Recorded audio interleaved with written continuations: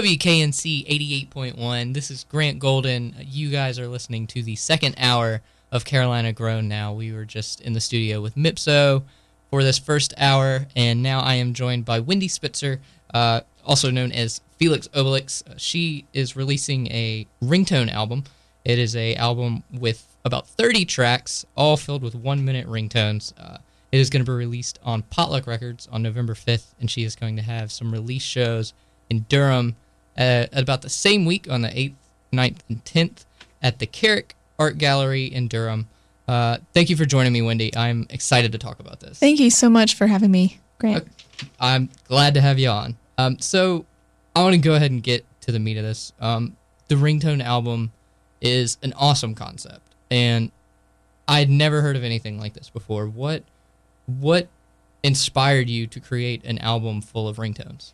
Sure. Well, the genesis for this project sort of began rather, when my old cell phone died, and this was about 2010, late 2010, and I had realized a couple days after it had bitten the dust that that ringtone was the one piece of music I'd listened to literally the most often in the preceding 3 years. Like, it would ring every single day with a small snippet of music, and you think, oh, what are your favorite songs? Those are the ones you listen to all the time. But actually, no, it was like 30 seconds of some little bloopy thing that came with the phone, right? Yeah. So I sort of started to realize that it was this sort of unexplored territory, a very short composition that had the psychological meaning of somebody trying to get in touch with me, so it had this extra weight. And I think people now are really Pavlovian response trained to reach for their phone whenever they hear it, whenever they hear the cell phone go off. So it felt all of a sudden like this was unexplored territory that really should be better explored, and that if it was this piece of music that we hear over and over and over again, then like, why isn't it a better piece of music? Right. And I also, after having kind of a sprawling first record, I wanted a really concise, parameter-laden, limited type of second album. So I set up all these limitations for myself. I wanted 30 tracks. They were going to be roughly a minute, and that's, give or take a few seconds. Right. A couple of them are over a minute. A couple of them are under a minute. But then I also restricted the instrumentation because I'd gone really wild on the first record with instrumentation, and I wanted to, instead of going kind of crazy with whatever instrument I had dreamed up for whatever track, I really wanted the same instruments for each track so that I was composing in a more structured way. Right. And so that was sort of how it began, and I composed all the music. I inputted it into Pro Tools. I scored it for organ, mallet percussion, bass, and cello. And then I exported it into a sheet music notation program to make the sheet music from it. Because the album is completely, or I would say like 98% completely notated. And I think the only parts that are really sort of fiddled around with are the percussion tracks, and there are about like 6 of those. Right. And then I rehearsed them intensively, and then I recorded them over 3 days at the Fidelatorium, which is a great studio in Kernersville, Mitch Easter studio. And then I took those home and I sort of fixed them up. And I recorded Josh Starmer on cello. Josh plays in a bajillion bands around here. Yeah. He used to play in Birds and Arrows and The Old Ceremony. He plays with Chris Stamey. And pretty much, I mean, there are actually a lot of really great rock cellists in this area. It's a sort of surprising number. But you've probably seen Josh if you've ever been out listening to live music in the Triangle. Yeah. And then after that, I got Terry Lonergan to add some percussion tracks at the tail end of things, which is kind of backwards. But Terry's kind of also an amazing drummer. He plays with His Golden Messenger, and he's kind of a hired hand, really excellent drummer. So he came at the back end to add a little spice to a couple tracks that I felt needed a little bit more. And then Nick Peterson of Track and Field, who, again, if you know anything or have listened to any kind of local music in the Tri, he's involved in everything. So you probably know him too. He mixed and mastered the record with a lot of input from me, and I owe a lot actually to the sonic quality of this record, to his really excellent feedback and listening ears. So that's kind of genesis through production. And now I've got a live band putting it together for these release shows on November 8th and 9th and 10th. Awesome. So it's an album comprised of all of these ringtones. How did you go about making it a sort of cohesive collection while it stands as these can each all still be like an individual ringtone? Yeah, that's an excellent question, because I really wanted it to be a cohesive album, something that you could listen to like from the first song to the last. It's a lot of music in 32 minutes, like, right. Like a lot. And some of the ways that I strove to do that was, one, I picked the instruments to keep them consistent, because if you get too many instruments and each 1 minute long song has a completely different sonic quality with instrumentation, it can start to sound like what is this? Right. And then the other thing is that in general, I have some quirks to my songwriting and compositional style that I think identify most of these tracks as from the same brain. I think most people might say that. I mean, I'm very fond of unusual instrumentation, and I change meter a lot. So I use a lot of mixed meter and counterpoint. I know this sounds totally pretentious, but no, I'm totally enjoying it. Okay, but I tend to write not chordally, which is, again, sort of a backwards way, but I'll often come up with a melody, number one, or a bass line or a vocal melody. And then I'll hear in my mind the second melody that will interact with that first melody, and then like a third melody and a fourth, so that, and then sometimes different instruments will take pieces of the melody, and that's something I'm kind of fond of too. So there are some that are based on chords, very obviously, but most of them are like very intricate. There are a lot of melodic lines interacting. And so I think that particular, like those stylistic quirks also, I give the album a sort of cohesiveness that if I had just sort of gone on a whim with every single disparate idea that I had and then just try to kind of shove them all into one album of 31 minute long songs, I think it would have sounded kind of crazy. I'm really actually really pleased with how cohesive it stands as a record. So I'm hoping that people will pick their favorite and download it onto their phone and actually have it as their ringtone. I'm taking it as sort of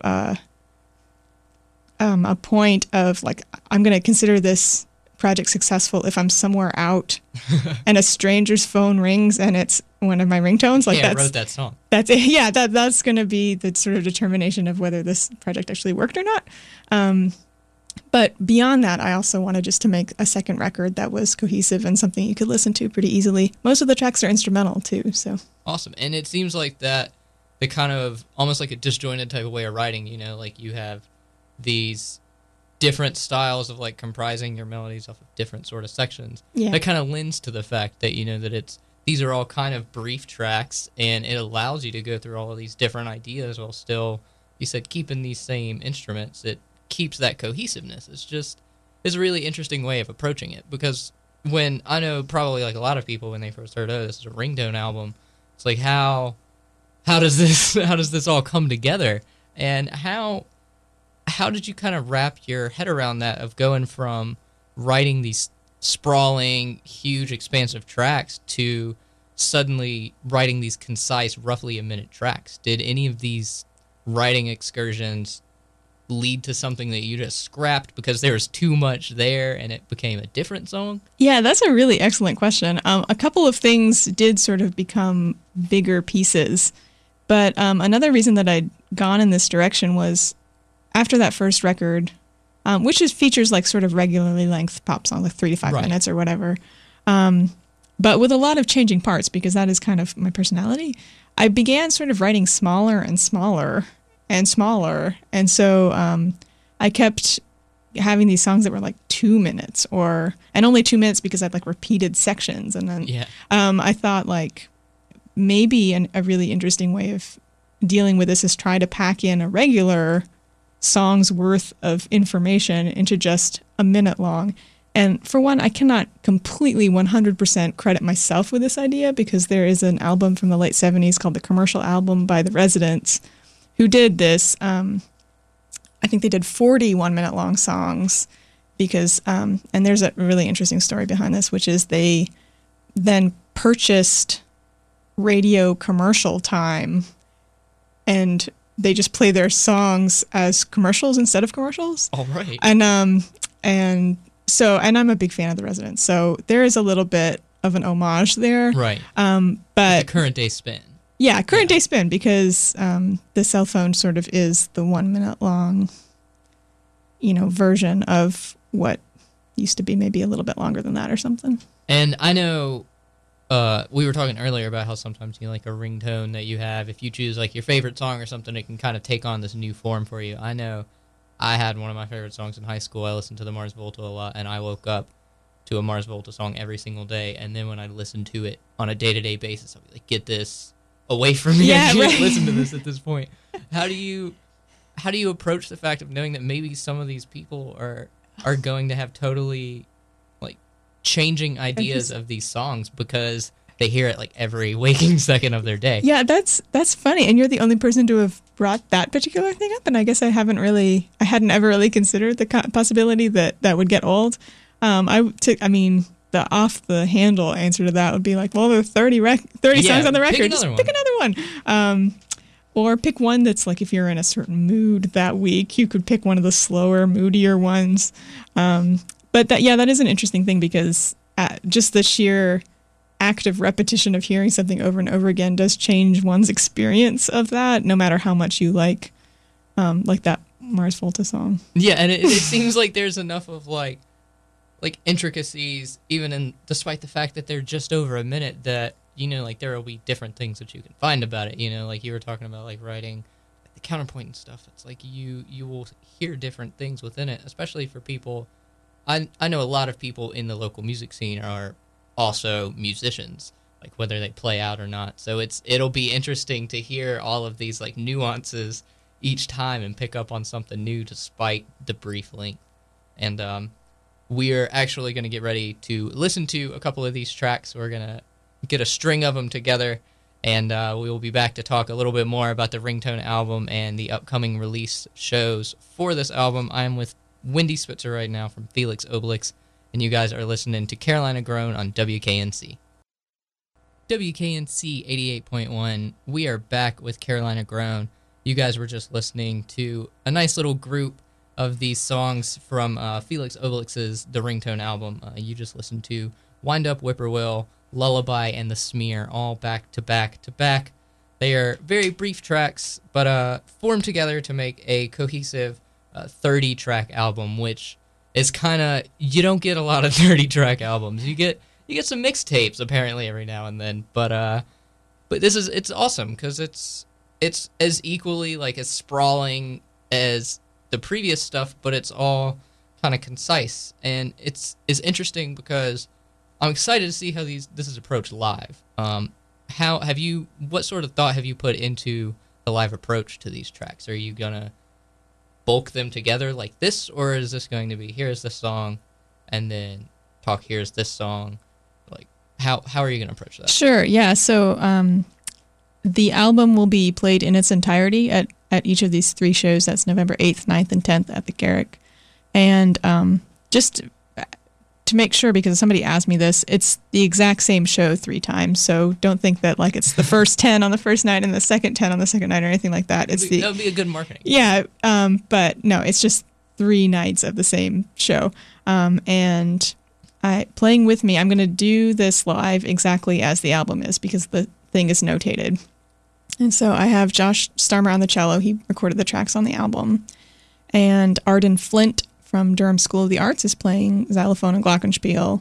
And then Missy Thangs, who's played in a lot of bands around here too, is going to be handling the rather complex keyboard parts to this record. And I'm playing bass and singing. So my sense is that we're going to try to do it sort of top to bottom with not very much talking. I do change instruments a couple times because I play piano on a couple, and during those times I'm hoping that we'll have some little interstitial video or something.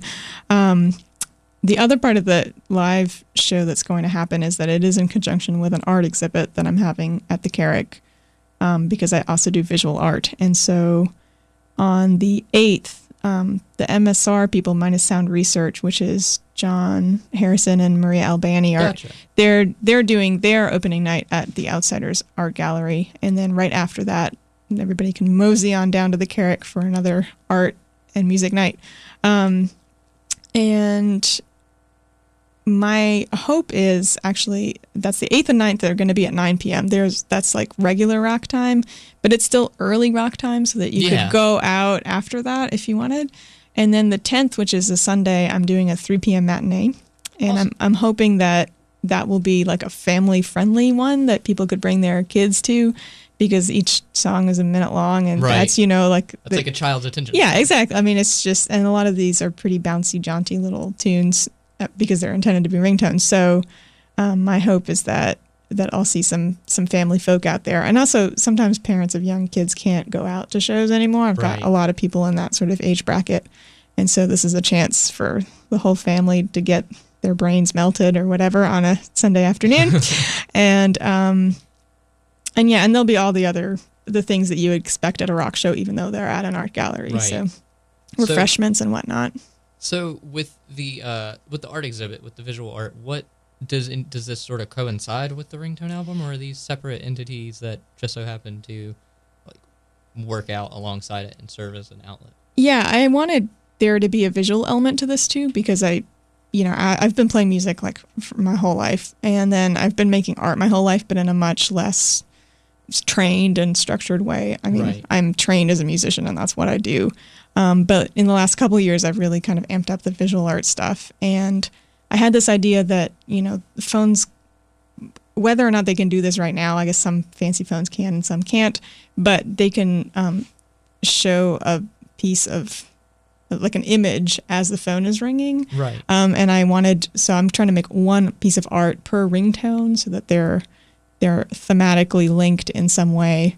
And if I really, really have my act together, I don't know if I will, but if I really, really have my act together, there'll be some videos as well projected while we're playing, hopefully to like sync up with how we're playing it. And that'll be part of the show as well. So yes, they are intrinsically linked. And in fact, that's why I'm having it at the Carrick. I wanted it at an art gallery. That was a specific decision on my part, because as I began to compose weirder and weirder music, it became obvious that like a big rock show at a place like Motorco or the local 506 was starting to not exactly work very well, because it's not really like bar chatter, get drunk to music. And so I wanted to, and the music doesn't really sit in any one genre particularly well either. So venues, just by virtue of performing at a certain venue, you have expectations about what the kind of music is going to sound like. And I wanted really to like take that away and just kind of reconceive of where you could listen to a piece of music like this that doesn't fit particularly well in one space or another. And I wanted to do an art exhibit. So I pitched the idea to the Carrick, because you have to apply to get a show at the Carrick. And so I pitched the idea and they really liked it. And so I'm going to be performing there as well as doing the visual art. Yeah, and it seems like it becomes a very contained aspect where it's like you've got the venue to coincide with the music, to coincide with the visuals, and like you were mentioning, like a lot at the 506 or all of these little clubs that you'll see shows like that at, a lot of people have started to implement some visual aspects, but an art gallery does open up such a different outlet and a totally different crowd as well. And you were talking about John Harrison and Maria, and I know they are involved with Potluck. What was the reaction of Potluck when you came to these guys and you were like, so I have this album? Right. Yeah, that's a really good question. Well, the first Felix Obelix album was out on Pox World Empire, which they had been involved with, as well as Nathan White and Zeno Gill, and Nathan and Zeno especially moved out of state. And so I think after the Pox World Empire era, I think Maria and Reed and John kind of reformed as this co-op label type of boutique label, where they also really like to release music in a sort of in unusual ways. So Reed Yeah. he just released his awesome record, Neighborhood Veins, which I love that record. Fantastic. They're Artist of the Month. Yeah. Oh, for good. October. Yay! Hooray! Good choice. And they had this like limited edition blue vinyl that was like so snazzy, and I think Organos has maybe released other sort of like an object that's not a CD or a record, that has the information of it on there. So in that way, this is sort of seamlessly fitting into that broader idea.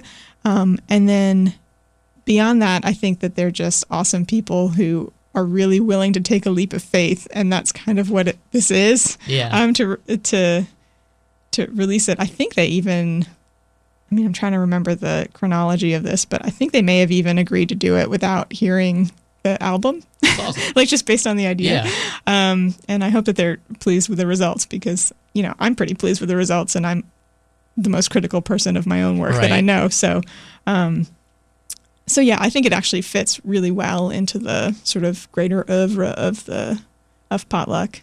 And when I was talking with Reed for our feature that we did on them, the quote he had about Potluck that really stuck with me was, it's whatever they want to bring to the table. And it works on so many different levels, and that's what I was interested, to see sort of how these guys react to some of these different forms or ways that people will give them this music, and to kind of coincide with that and talk about how it's going to be actualized. When you're playing shows outside of these release shows, how do you see yourself going about implementing this into sets? Are these sets going to become just strings of this ringtone album, or will there be sort of like these brief, like 1-minute songs here in between these like regular, like grand standard indie tracks? Like how have you thought about going about that? Yeah, that's another good question. Another one no one's asked me, and maybe you're a bigger picture thinker than I am at this moment while I'm scrambling to get all the art made for this show. I haven't exactly thought about that. I did sort of preview a version of this back in March at an art gallery in Raleigh, actually, and I had pre-recorded all the like backing tracks, and I played one instrument to the backing tracks. I'm not sure if that worked particularly well. My sense is that I will actually never perform this album like live again. That it is considered, that I'm considering this like when you will ever get to hear this live.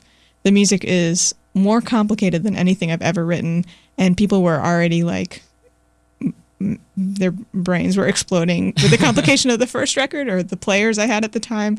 And so, this is sort of like a premiere and final showing, and which is why I'm doing 3 of them. Right. Because we're putting this work into this, and we're going to do these 3 shows, and then that's it. So if you want to hear this record live, this is kind of when you're going to do it, or when it's going to happen. Beyond this, I'm not really sure what the next big project is for me. I've done a little bit of scoring of early silent animated movies, and so that may happen in the spring or even like later in 2014. But again, every project I do, I reconceive of what Felix Obelix is, and basically Felix Obelix is whatever thing I'm working on at that time is. So it started out kind of more like a band, like a typical indie band, and then I've gone in these different directions that I'm just kind of following my instinct, often I'm sort of scrambling in the dark, which is kind of why this record took 3 years to make. It was an extremely ambitious thing from the outset, and then I really wanted just to try something that nobody else was doing. And I think the next couple of projects that I have sort of twinkling in the back of my brain right now are also of that vein of nobody's really done this before, and so I really have to just try a bunch of stuff and see what sticks. But going back to Potluck, I do think that there's sort of a stream of experimentation in everything that they're releasing, and how they're releasing it and how they're presenting themselves. And so I do think that this kind of works with that, because it is just kind of an experiment, and we'll see if the experiment is successful, if people like the record, all that stuff. So definitely. And it's interesting because we were talking briefly during the break about how they're kind of like little movements, and it does seem like if it's not, despite the fact that they are intended largely to be heard as ringtones. It seems like if they were just kind of interspersed throughout like a regular set, it loses its context. And it would be interesting to see how some of this is without context and kind of tossed in with different sounds and different types of music, because it does seem like this is vastly different from anything that you've worked on. Yeah, and the other part that I think is interesting, because we're on radio and talking about radio right now, like we're talking on the radio right now, is how this might get played on the radio. I'm very curious. You know, I won't really find this out until the next month or 2 months out. Right. Whether, I mean, I was a college radio DJ at WXYC when I was at UNC, and if there was a song that was like 1 minute and 6 seconds, that was a terrifying song to play. Excuse me, because even at XYC at the time, I don't know what the station looks like now, but there was no automation and in a control panel way. Like everything was the CD into the physical CD into the CD player, or the vinyl on the turntable. And so you would shy away from tracks that were a minute long. They were scary. However, I did really want to make this record. There's actually very little space between each track. So you could very comfortably play like 3 tracks in a row, like what we just heard. Right. And things kind of seamlessly move along into the next track, and you can kind of do that. But I'm curious as to what's going to happen in the radio realm of the radio stations that have gotten this record, whether it gets played or if it's just like a terrifying thing, or if people don't like the music. But that would, in sort of response to your question about how would these fit into like a live set with other pieces of music, my sort of ping-ponged question back to you is like, how would this fit into a set on the radio of another? Right. I mean, it's almost, some of these are almost could be used as like bumper music at the end of something, if you just needed like a minute of something before like the next person was doing a talk radio show or something. And like I said, most of them are instrumental, so you know, there's a lot of room there for using this however it's going to get used. I'm very curious about that. Like I was saying, this is uncharted territory, so we'll just find out in the next couple months, I guess. Right. Yeah, and it's cool too, because you were talking about the album earlier of Commercials that was put out, and it seems like this, while back then it's such an out there concept almost to have something like that, because while there was like a lot of single oriented music, you know, like the LP was kind of really coming into prominence then, and now with our current, you know, landscape, it's a lot based on just like single MP3s or singles from this album. So it simultaneously fits within the music culture that we have, but it also stands out because they're ringtones. Yeah, and they're so short too. So I mean, I was getting into this whole like sort of mental paradox of like, you know, how do I price the digital per track price? I mean, how do I price this album? Because like a song on iTunes is 99 cents. Yeah. But that's like a song, which is 3 minutes. And do we associate the value of a song with the length of the song? Do you have a certain expectation? And like you were saying, now things are so disjointed, and people they'll stream an album, but they'll only download one song off of the song they like or whatever. So in that way, this whole album could be, you know, completely torn to pieces, and people getting little bits and pieces of it, which is completely fine, because I'm hoping that each one works as its own cohesive statement. But I am curious, like, how many people will find themselves listening to the whole album, and how people are going to enjoy or not enjoy this album. Again, uncharted territory. We just have no idea while we're talking right now. It kind of reminds me a little bit, in a strange way, of like Flaming Lips when they put out Zaireeka, and how people could listen to, if they wanted to, just a single CD of this 4 CD set that was supposed to come together on 4 different speakers, and you get your own experience out of it. And it seems like while these are all, like I said earlier, they can be consumed as just a ringtone, you know, like you were saying, people will take an album and pick what they want and put that on like a playlist. Right, It becomes their own sort of personalized sort of album, and it's a surprisingly versatile piece of work when it's something that can be intended to just be consumed as one. It's It's just it lands. It's in this interesting middle ground that you don't really see a lot. It's super interesting. And I think we're in a really interesting point of history right now too, with releasing albums or put people on vinyl, or Audubon Park on Potluck just put out a cassette, and or even a single, like a single on a cassette, or just an MP3 like digital download is all of that changes our enjoyment or perception of the music, and so I think this kind of is, while we all try to figure out like how to write in these new forms and how to release records, that this is just sort of another experiment in this very amorphous time in history, both musically and also like what cell phones are doing to our social interactions and all this. It's all playing into that. So yeah, and it seems like with the varying structures, it's like you can either work around this new way of making art, or you can make it yourself. And that definitely seems to be what you've done with this Ringtone album. It's like you can make this album that some people might pick a couple tracks from, and you're not really going to get to listen to this whole cohesive experience the way it should be.